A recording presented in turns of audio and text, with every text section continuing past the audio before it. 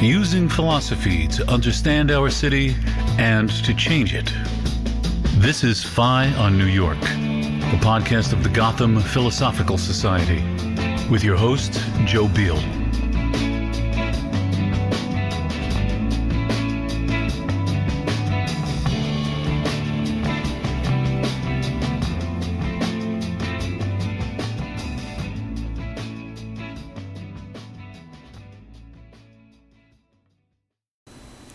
Can a city have a soul? And if so, is it something solid and fixed for as long as the city survives, putting its stamp on each new generation? Or is the soul of a city a much more ephemeral thing? A transient spirit of the moment, a metaphorical summation of the prevailing sentiments of its citizens? These are the kinds of questions that give this podcast its reason for being, and they are the questions that have preoccupied the career of my guest today. In early summer of this year, Joseph Vitariti, the Thomas Hunter Professor of Public Policy and Chair of the Urban Policy and Planning Department at Hunter College of the City University of New York, published 2 essays in the Gotham Gazette with the title Searching for the Soul of New York. The first focused on the impressions of writers who took the city as their subject, such as E.B. White, James Baldwin, and Jean Kwok. The second offered a brief survey of the political philosophies of the city's mayors, from Jimmy Walker and Fiorello LaGuardia to Michael Bloomberg and Bill de Blasio. Upon reading them, I knew immediately that I wanted to speak with him on the show, and I am grateful to him that he accepted my invitation. I hope you find my conversation with him as rewarding as I did. Joseph Vitariti, welcome to Phi on New York. Thank you for the invitation. It's a pleasure to have you. Could you briefly introduce yourself to the audience? Tell them who you are. Sure. I'm a professor of public policy at Hunter College, where I chair the Department of Urban Policy and Planning. I'm a political scientist by training, and one of the topics I've spent a lot of time studying and writing about and teaching is New York City government. I teach a course called Governing the City, which I believe is very interdisciplinary. And I love doing it at CUNY because CUNY students so much represent what New York is all about. And that's pretty much what I'm about. Well, that's great. And this course that you teach, I want to hear more about it. And I came to know of it and to know of you through a couple of op-eds, if that's really what they are, that you wrote for Gotham Gazette over the summer, called Searching for the Soul of New York. And immediately when I saw those titles, I was deeply intrigued. And to get us into this conversation, I'm going to start by reading a paragraph from the first of these 2 pieces, where you say, "So where might we begin this conversation? Is New York a place or an idea, a destination or an illusion? Does it have a special meaning or purpose? Or is it different things to different people? How does this complex metropolis add up? Does this creature called Gotham have a soul? If so, is it a kind and generous soul that cares for those who are struggling? Or has it a mean and competitive disposition, accepting the harsh notion that only the fittest will survive?" So you had me hooked. With that, so what's your answer to this? My answer to it is all of the above. But the most important question to me is, does a city have a soul? And what is it like? What does it represent? I grew up in Brooklyn. I've lived in Brooklyn, Queens, in Manhattan. I still have an apartment in Manhattan. I went to school in the Bronx. I worked in Staten Island for several years. I've worked for many different mayors. And when I've gotten to the point teaching over the years and writing and thinking about New York, it almost becomes a person to me. And I'm constantly trying to figure out who that person is. and go deeper and say, well, that as all people, it goes through very different stages. It goes through changes. It responds to the environment around it. It responds to pressures. And those changes, sometimes are changes for the better, and sometimes are changes for the worst. And so I'm constantly trying to figure out who this New York is. And that's what I like to bring to my students. And they bring it to me also, because my class is a conversation that goes on for whatever it is, a semester. And the most important part of it is the conversation we have with each other. And I never end a semester without learning something from them. And that's why I love doing it. I've seen the city go through very difficult times. I think one certainly turning point was the fiscal crisis of New York in 1975. But, the last year hasn't been exactly a picnic either. And you see New York go through these kinds of struggles, and you say, how does it come out? And does it change? And does it change for better or worse? So that's constant. That's the constant issue I go to. I like to focus on mayors because at very different periods of time, mayors represent both the aspirations and the anxieties of people at particular points in time. More than any one individual, the mayor represents that. We can look back at it and say, did we really mean that? Is that who we wanted to be? But at some point, it is who the city wanted to be, or at least those people in the city who participate at a high level. It's somewhat skewed because not everybody does participate at a high level. So are those who are left out and are underrepresented. But you do get a sense of where the city is moving by who gets elected to that position. So I've been fascinated with mayors and have been writing about them, look at what actually going back to Jimmy Walker to the current where we are now, and we're about to make another change. So that's the sum of how I approach things. Well, I want to speak with you more about the mayors and how they have reflected who we are as a city and where we might be going. I'd like to stay with this idea, though, of the soul of a city, this question about the way you put it, I think, was who this city is.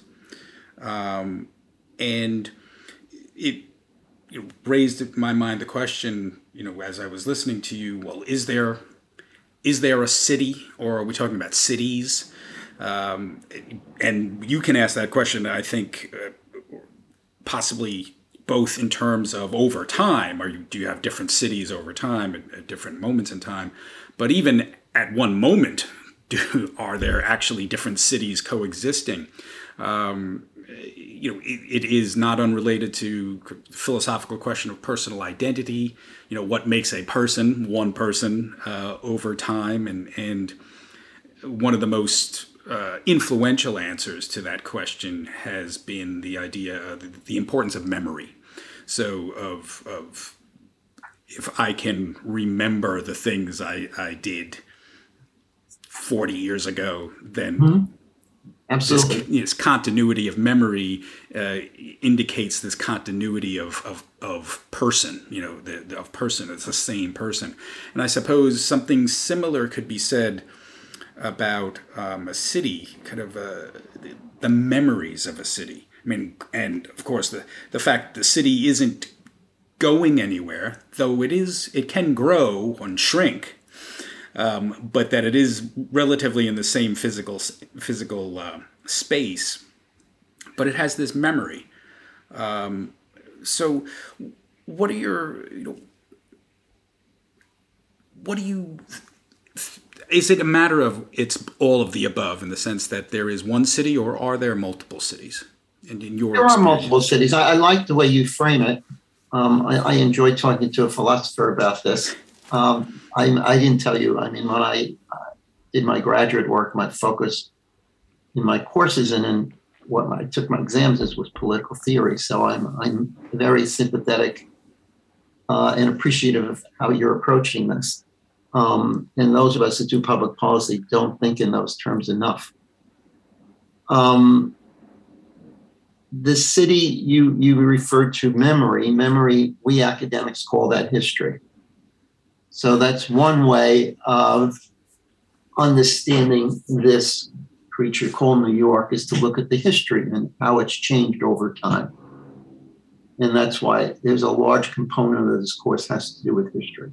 Another thing you do is you're trying to figure this out. What you would ordinarily do is ask other people, well, what do you think of this city?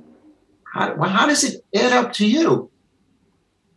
And fortunately, when you're talking about New York, some very interesting people have come to terms with those questions, because New York is a place that has contributed great literature, and people have come here to observe it and give their sense of what it's all about. So that's why when we start this course, we start off with literature. I mean, it's great what Joe Vitariti thinks about New York, but let's ask somebody like Joan Didion or John Steinbeck or E.B. White or Langston Hughes or James Baldwin or Junot Diaz or Jean Kwok. Let's see what they think about New York. Let's go even further. Let's go and see what Italo Calvino, who writes about cities in almost an existential way, thinks about the whole idea of a city and what they represent. Let's talk to Jane Jacobs, who's been a kind of a guidepost for planners, and my program has lots of planners in it. So the conversation has to be broad, and the more people you ask, the more answers you get, and you realize the answers are different because people are experiencing a very different city. The city that E.B. White and Joan Didion and John Steinbeck write about is a very different city from Langston Hughes, the one that Langston Hughes lived in Harlem, or James Baldwin, or Junot Diaz, or Jean Kwok, looking at it from a Chinese immigrant perspective. That's what gives this whole conversation such depth and gravity, because now you're taking people who have very acute minds, who see things that other people don't see, who see things better than other people see them, as I said in the essay, who see them sooner than anyone else sees it, and then explains it in a way that you can't forget. So that's where we really start. I love Calvino because he is so existential in his thinking, and you start thinking of a city as an entity in itself beyond New York, although lots of people like to relate him to New York. He was probably writing about, his guidepost was Venice, which is very different from New York.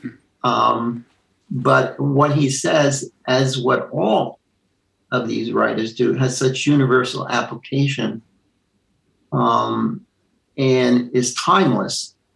And that's why we go there.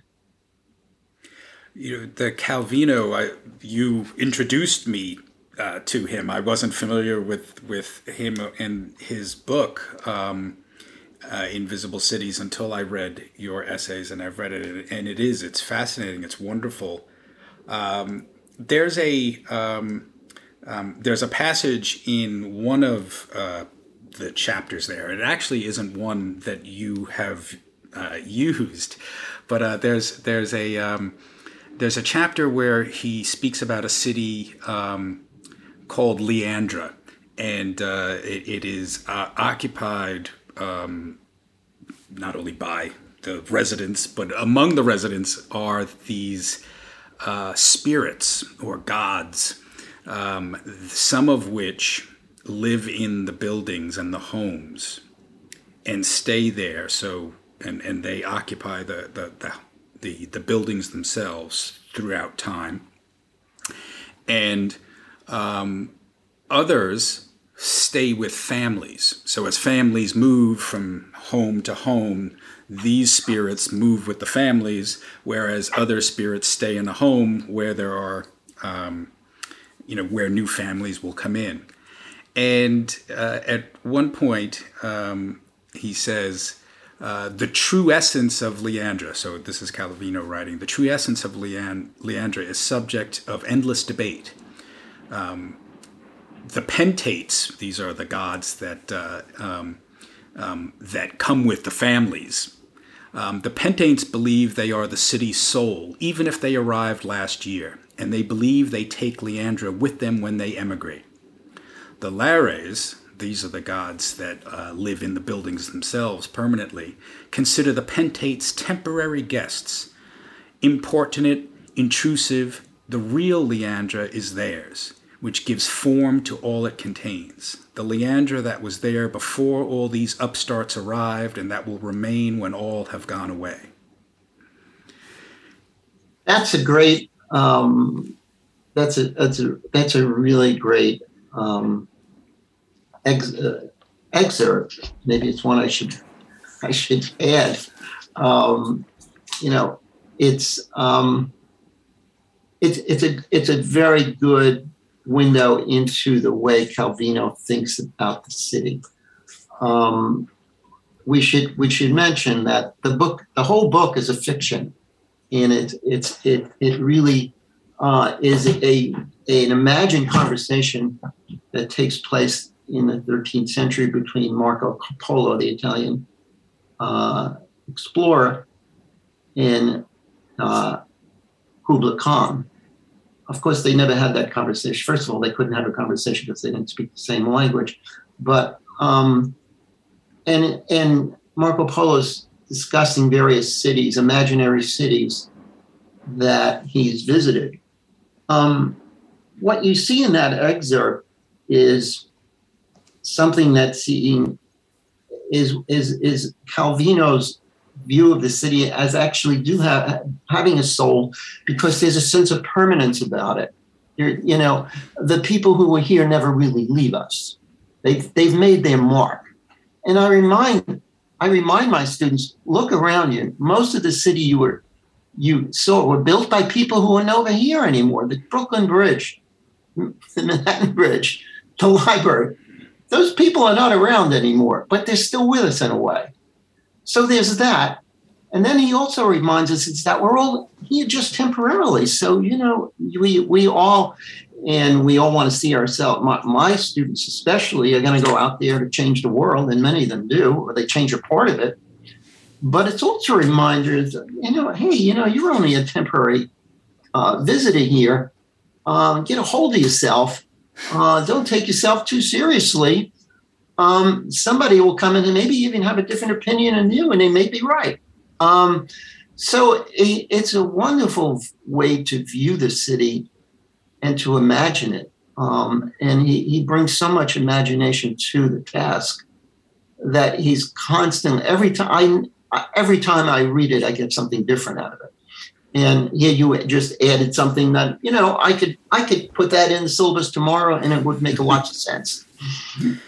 Well, I will put a link to the book in the episode notes. So it's a treasure. Again, just staying with this idea of the soul.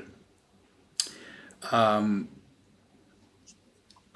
you were speaking about, in some ways, kind of advising a certain humility on the part of all of us who want to change the world. And other people will come along with different opinions and might try to undo the changes that you might bring about. Cities have been described, trying to understand what makes a city itself, is, as one philosopher has put it, it's heterogeneity. It is difference. It is bringing difference together in a relatively confined space, and it is that interaction that, in a sense, defines the city experience and makes a city what it is. So if different cities at different times bringing together different unique individuals. I wonder if it is that difference, it's that interaction of difference that gives a city, and gives New York, its dynamism, and which kind of links up to another sense or meaning of what the idea of soul. That having a soul is what gives you your life. That the dynamism of life. What makes you a living thing is that you have this soul in you, and if the soul is not there, you're just like an empty shell. And whether small towns lack that sort of soul, lack that because of there's much more homogeneity there. And I wonder what your thoughts are on that, whether that reading too much into that or there's something about that difference. Oh, I think the blend of so many different people gives the place energy. It gives it conflict also. But conflict, you want to look at it from a Hegelian point of view, the philosopher creates change. And that's so much a part of understanding New York. Cities in general, but especially New York. Spoiler alert, we have a New York bias. We think New York is the center of the universe. And so I have to admit that. That's an interest. I don't mean to interrupt you, but that I think isn't necessarily like an aside. I mean, if we're going to speak about the soul of New York, what is New York? Why, is there a London bias? Is there might be a Paris bias? Is there a Tokyo bias? Is there a Moscow bias? Is there a Mexico City bias? The way that there is this New York bias? There is. The Paris bias is a French bias, but that's the French. I think everyone has a certain bias to their city, but I think New York, just like New York, it tends to be larger. I think because New York has been a gateway for so many years, for so many different kinds of people. And there are a few cities that are so large that have attracted that diversity of people that gives it its character, makes it constantly a place for change, creates conflict, forces us to rethink things.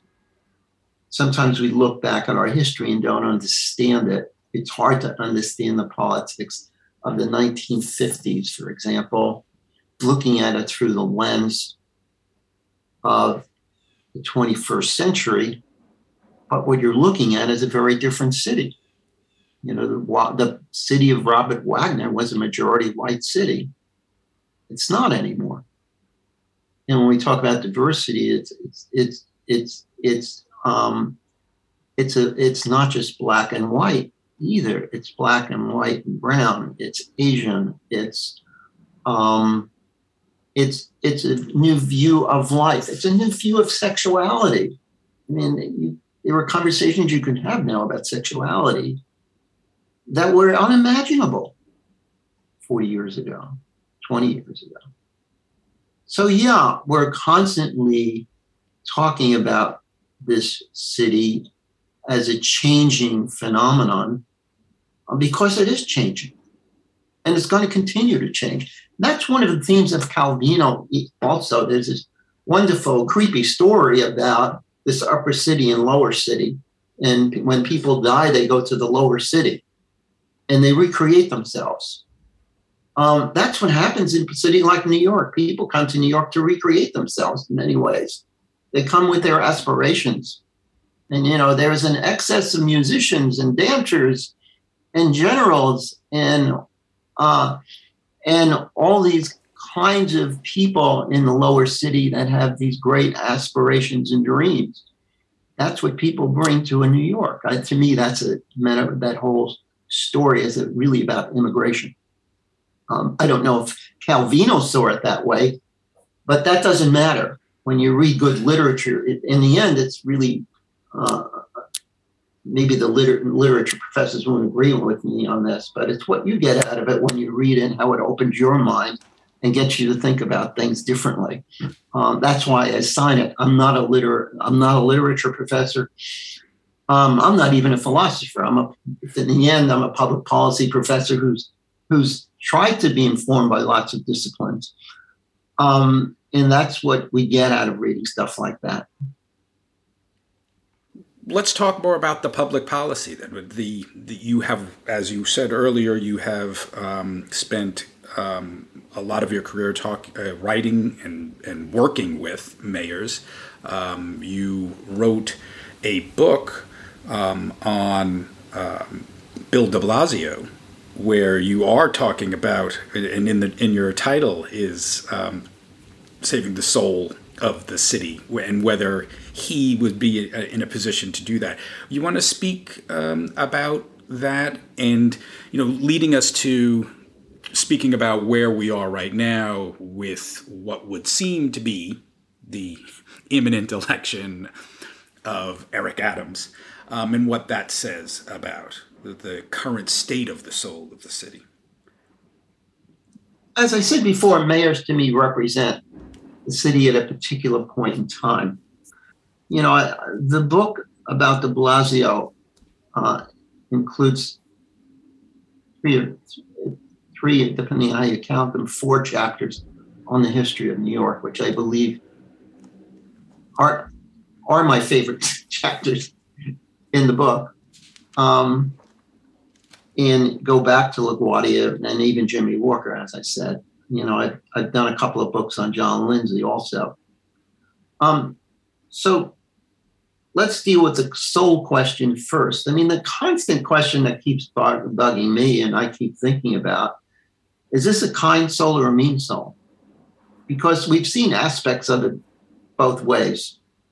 And I guess the reason why we all go back to LaGuardia and looking at the mayoralty, and he's just about every mayor's favorite mayor, is he represented something, what we consider a progressive notion. Maybe that's a bias, maybe it's not. You can decide for yourself. How would you define progressive? Because it's a word. The way I would define progressive is an understanding that as a society, we have a responsibility to take care of and help people who are struggling. And in a city where you're constantly getting an influx of newcomers, many of whom are looking for a better life, that becomes even more important in defining the soul of the city. Not everybody will agree with it. It's a political notion of a city, because it's saying that we have a responsibility, and we act on that responsibility through government policy. So, when we look at things like, the LaGuardia, who existed during the Depression and was a beneficiary of the New Deal, or we look at John Lindsay, who I've written a lot about, who was a beneficiary of the Great Society, we see a notion of progressive government that says that we have to take care of people, that's our responsibility. Not everybody agrees with that. Some people will say, well, we have to be careful. We have to protect people's rights. We have, if you want to do that, then you're going to have to tax, to be blunt, you're going to have to tax people more than others who can afford more. And not everybody agrees with that. And so I'm constantly trying to see that progressive soul is what really dominates the existence of the city. What brought me to write about Bill de Blasio, I didn't know him really before I took up the project. He was very open and very receptive when I told him I was writing a book. is he was another departure, at least in the conversation, because we had 20 years of Giuliani in Bloomberg. They were different from each other, but there were certain ideas about what the responsibility of the city was to people who were struggling. And de Blasio was the only candidate at the time to run against what we might consider the Bloomberg legacy. But he opened up a conversation about dealing with people who were struggling in a way that we had not seen for a long time, since the fiscal crisis, really. I mark, looking at history, and I don't think I'm alone on this, the fiscal crisis was a turning point because it was, for some people, evidence that this progressive spirit was unreasonable and impractical. And particularly during the Lindsay years, said, well, the city was, in trying to do this, was living beyond its means and went bust and went broke. So, Lindsay became the poster boy for people who had a different point of view. And for some, he was an example of the failure of American liberalism, as it was called then. And those kind of ambitions. So I'm constantly trying to figure out where this soul is going. Can I ask you, so you said that like the fiscal crisis represented for some kind of an indictment of, I suppose, a political, philosophical view. I take it you disagree, or do you? Is there any? Do you share any of that view, or do you have a different take on what the fiscal crisis signified? I generally don't agree with that. I've written about this. There were certainly excesses in the sense that we were dishonest with ourselves about the budget. We were pretending we had revenues that we didn't have. What was unfortunate is we didn't have those revenues. You have whatever revenues you want, really. You can make decisions about that. So those kinds of gimmicks that we saw within government at the time were problematic. I don't believe in dishonesty, but I am generally of the opinion that you in this country you can pretty much do what you want to do when you set priorities, and certainly there are enough resources here to help people who are in need. If you choose, you want to do that. That puts more burdens on those who are better able to meet those burdens. Some people would say that's unfair. But if you have a view of society and government as acting to express the priorities of society, which says that we're all in this together and we should help people, then that so-called progressive view is something you can live with. If not, then you have problems with it. And that's a constant conversation going on today. Yeah, many will say that it isn't about having the money, it's about having the will, the political will. So would you say that maybe what the fiscal crisis represented, though there were, as you're saying, there were financial problems, but was the will no longer there by 1975? I think what happened is the fiscal crisis was a reminder that even in New York, even those of us who even New York, which is the center of the universe, local government can't do those kinds of things on its own. And I think what we've proven historically, and I wrote about this in the book, the last book, is that if you want to have seriously, if you want to talk about public policy, you want to have a really serious redistributive public policy, a lot of the redistribution has to take place at the national level. That the city can't do it on its own. The two examples of progressive government, which I pointed to, LaGuardia and Lindsay both had partners in Washington, in LBJ and in FDR. I remember when I met with de Blasio one of the times, and he spent a lot of time with me once he realized I was doing the book. And I said, your problem is that you're trying to live LaGuardia's dream in Bloomberg City. I said, this ain't the same place anymore. I said, number one, you've got this guy in Washington whose name we won't even mention, who's not going to be any help at all.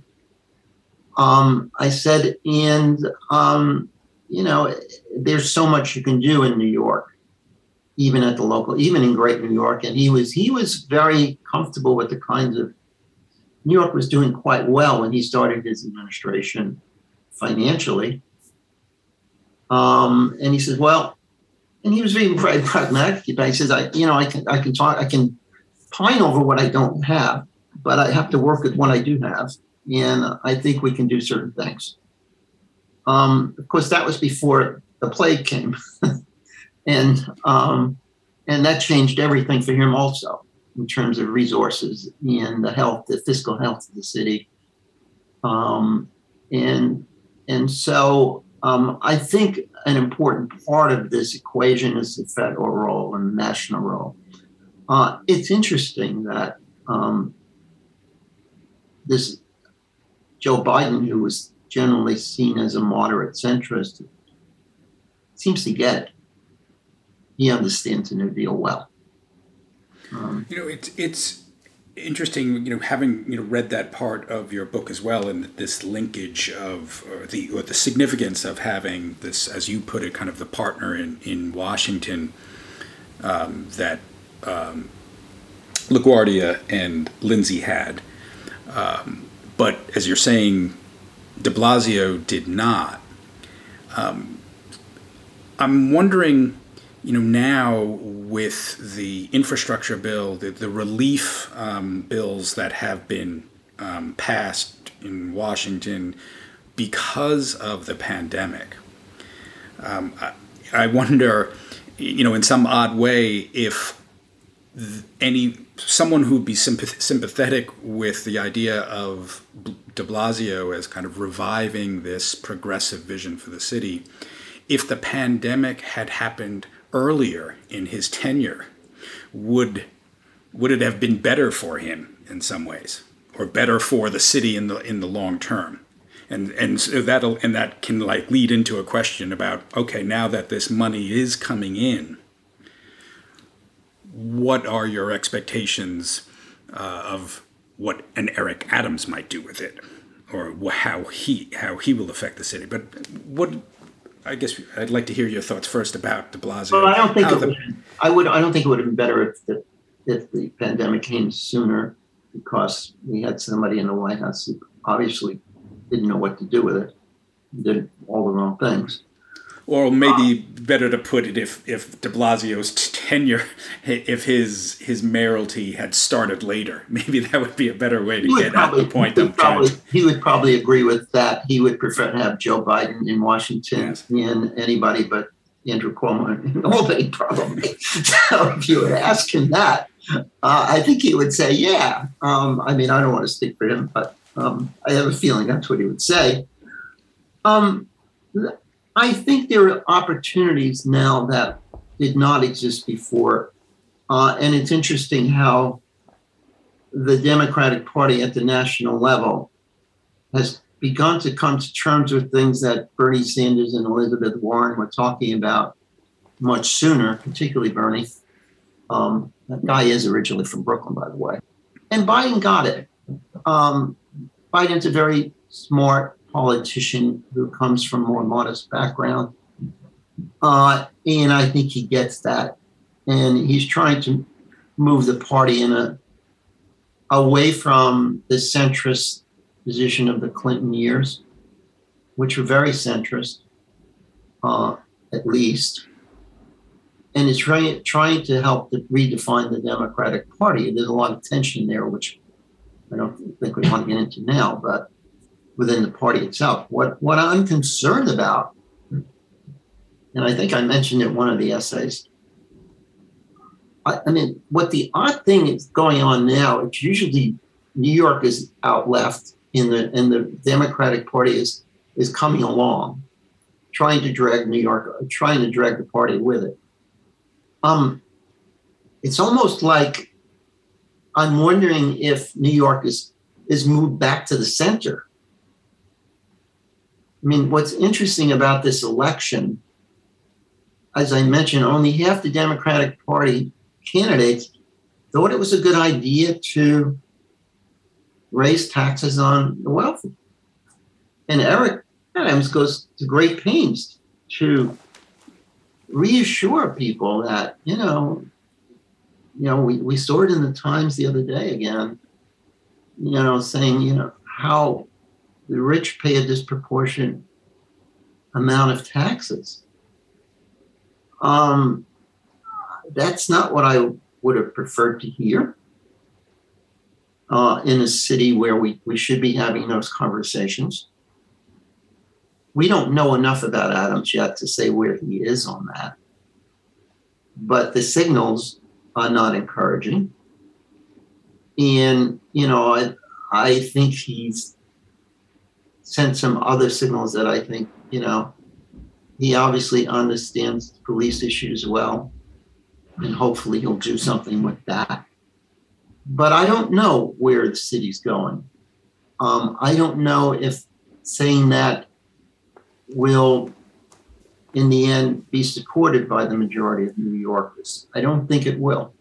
I don't know where the state's going because we haven't seen enough of Kathy Hochul yet, and we don't know how long she's going to be there. But her record is one of a moderate. She's more of a Clinton Democrat than what we might say a Bernie Sanders or Elizabeth Warren Democrat. There seems to be, I see the reemergence of Michael Bloomberg in the circles that are being formed at City Hall and in the governor's mansion. And that's very different from where we were in the 2013 election. Well, on that point, this difference, a previous guest I spoke with Bradley Tusk, who worked for Michael Bloomberg, in fact was his campaign manager for his third term. And he is generally supportive of Bloomberg, as you might suspect, and he was supportive. He supported Andrew Yang in the current, the most recent primary, thinking of Yang as someone who fit as the mold as close to Bloomberg as closely as anyone around, someone who would kind of just manage the city in a kind of perhaps a technocratic way, and let people do their thing, and let people, kind of thrive to the extent that they can. And that is kind of Tusk's view about how a city, in a sense, ought to be run. And when I asked him about the election of de Blasio as being kind of a reaction to that, kind of a different, a view that the city was kind of, trying to kind of cut back, in a sense, to the more progressive positions that you've been talking about here. He sort of dismissed that by saying that it really is, when you think about the small number of people who participate in the voting, and this is something that you made allusion to earlier in the conversation about the kind of the low participation, that he was elected with high 200,000, 300,000 votes, that it isn't, that we can't kind of look at the election of Bill de Blasio as making some sort of philosophical statement, that there's insufficient, it's just such a small kind of a slice of the electorate that have actually voted to put him in there. And he thinks that the wider electorate, if you got more participation, would be more central, would be more centrist. So the city that you're wondering, where it is, he would say that it is more centrist and that it is kind of Bloombergian in its philosophy now. Okay, well, I'm a political scientist, so I take elections seriously. One of the great questions, one of the great problems in New York is the decline of voter participation. If you look at 1950 election going back, there were over 2 million people voted in mayoral elections. Now, now it's less than half that. That's a huge drop off. So I will grant that that's a problem.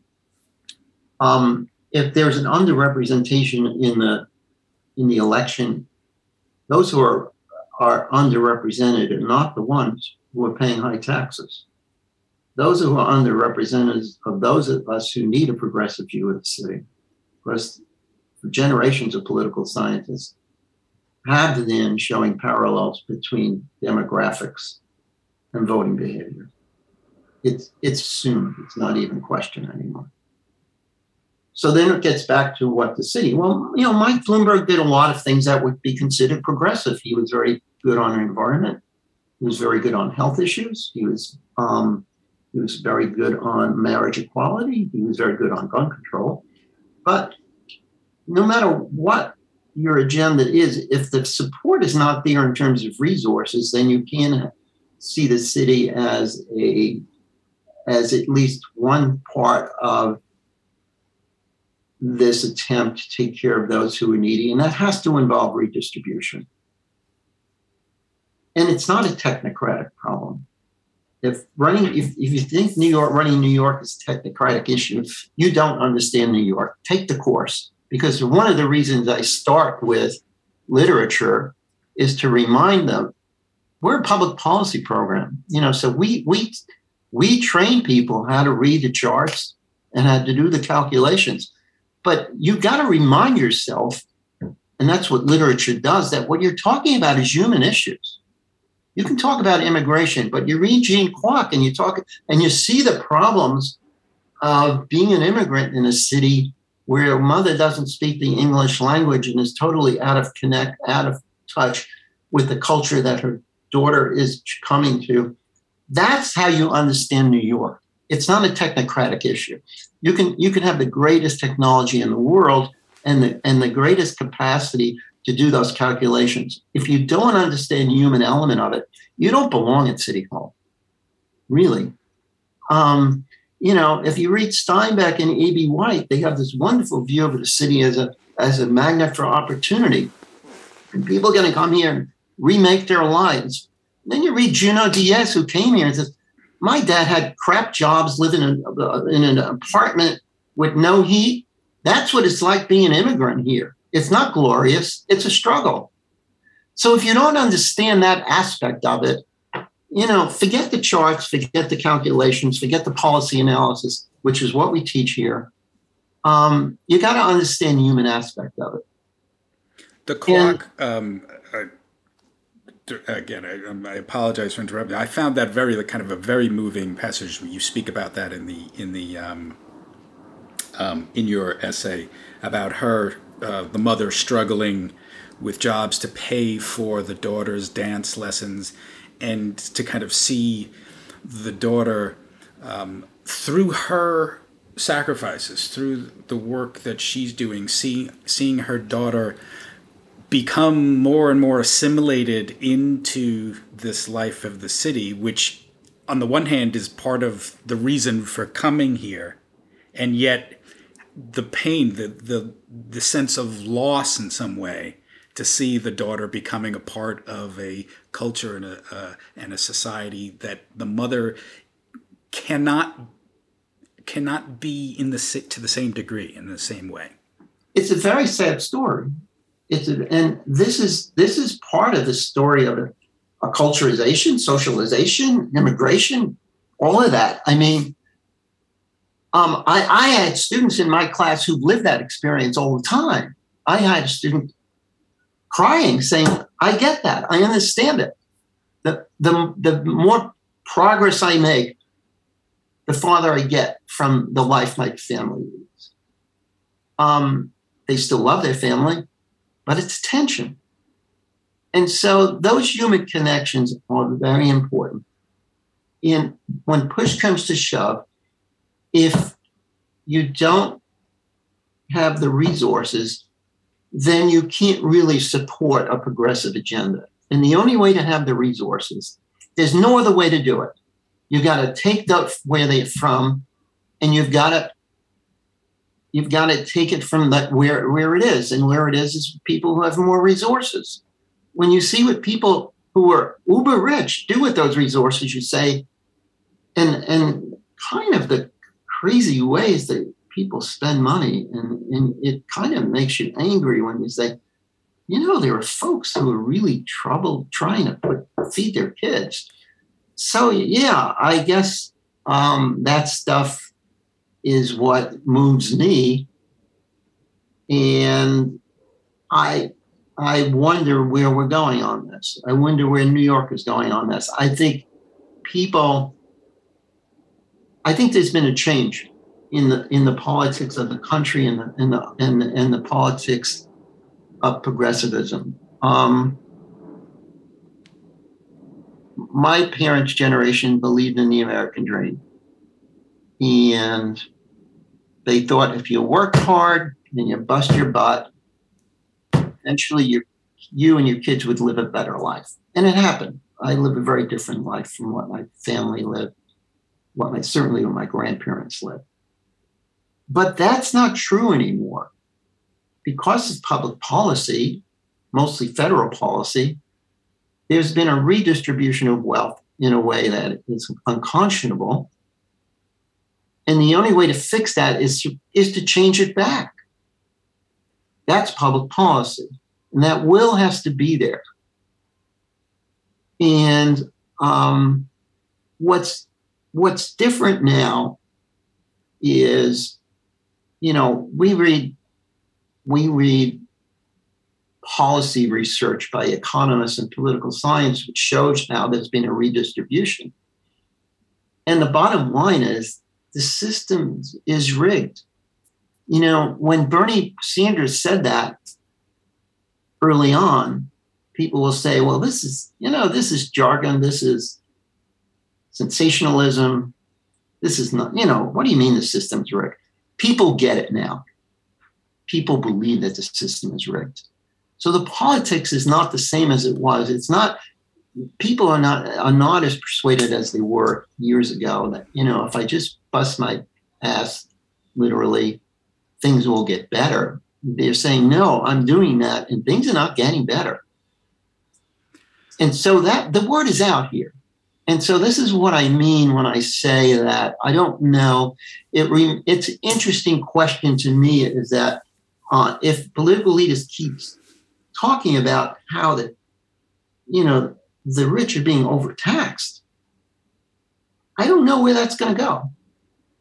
I mean, I was pleased that there was a real recognition of how people are fearful of crime in poor neighborhoods. I was pleased that they, on a lot of things that connected the campaign to what we call working class, blue collar people, which we're beginning to figure out are not all white. They're black and brown, and they live in the city. But we'll see how that shakes out in terms of political agendas. Something that I got from reading your book, the sense of like New York kind of being a forerunner of the kind of political winds, it seemed And so particularly with respect to kind of progressive policies that you were focusing on. But it also seemed in the case that 1975, post fiscal crisis, that the shift towards to kind of a more neoliberal perspective, if that's the right term, also seemed to kind of originate in New York or started there. One, I'm asking is if that is a correct interpretation, if kind of like New York has kind of pushed the country in these different ways. And if you agree with that, is New York still have that kind of role, that insignificance or importance? So you're wondering where things are going to go from now. Is New York the city, in a sense, that needs to set the course to wherever it's going? New York is important because it's a media center. I think the course was set mostly during the Clinton years in Washington, but you can't say that New York didn't have anything to do with that, because a lot of what they were responding to in Washington at the time, Democrats and Republicans, by the way, stop believing that the Republicans got us there. And, Wall Street lobbying had a lot to do with it. The finance community is very powerful in Washington. And so you can't separate that influence from a recalculation of an agenda which says, let's lower taxes on these guys. Between 2000 and 2010, I guess, 30% of the redistribution of wealth could be totally explained by changing in tax laws. That's policy. Somebody's driving that policy. And that policy was supported by both Democrats and Republicans. And that's why there was a kind of a soul searching, if I can use the term again, in the Democratic Party that was forced by Bernie Sanders and Elizabeth Warren. That has got us to where we are now. It remains to be seen how this plays out in terms of what the final, or are we going to get a New Deal? Or are we going to get a watered down deal? We don't know yet. It could go either way. Hopefully they won't blow up the budget totally, in terms of, not approving debt limits. But, New York will always have a role to play because New York has a very powerful constituency that go beyond its borders. And, New York has a voice in Washington. It has a progressive voice in Washington, too. I mean, New York drove the New Deal in a way. We had FDR in the White House, and we had LaGuardia was campaigning in the White House the day after he got elected, before he was even sworn in. Had an influence on that. I think John Lindsay had an influence on national policy as a spokesperson for cities at the time. But what's interesting and somewhat concerning is that I'm not sure that the politics of New York, as displayed in the recent election, is as progressive as the politics of the National Democratic Party under Joe Biden, who was once seen as a kind of a moderate centrist. So, I mean, that's a very interesting question we have to answer, I think. And it's too early to say. I don't want to. I think there's enough there to raise these questions. I think Adams has to be given an opportunity to play things out. So I don't want to prejudge him. I'm responding to the rhetoric or the speeches or what I hear in the public statements. And we'll see. He says, well, give me a chance. And I think we need to give him a chance. So would you consider yourself somewhat cautiously hopeful about the future of the city, the soul of the city? I know in your essay you say in some ways that you have to be. Yeah, I mean, if you can't give up on it, my cautiously hopeful. Maybe I'm hopefully cautious. I don't know. You got to watch and see. And, this is the kind of thing that I spend my time thinking about and talking about. And I'm very appreciative of the opportunity to do it today with you. We need to keep watching. We need to keep asking questions. And that just doing that alone, I think, does have we like to think, have a positive impact on things, or at least bring it to a direction that we want to see. But time will tell. Indeed. Thank you very much for your time and for your thoughts. And it has been quite an enjoyable conversation, even when it seems at times can be bordering on the depressing and the concerning. But it was a pleasure speaking with you, and I want to thank you. I want to thank you, Jim. Thanks. Terrific. All right.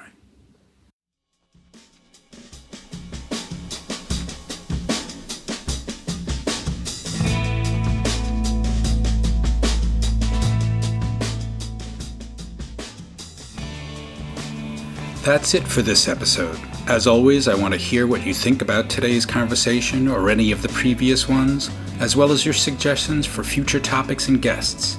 You can find both myself and the Gotham Philosophical Society on Twitter @JSBeal and @PhilosophyNYC, respectively. Thank you for listening, and please join us for the next one.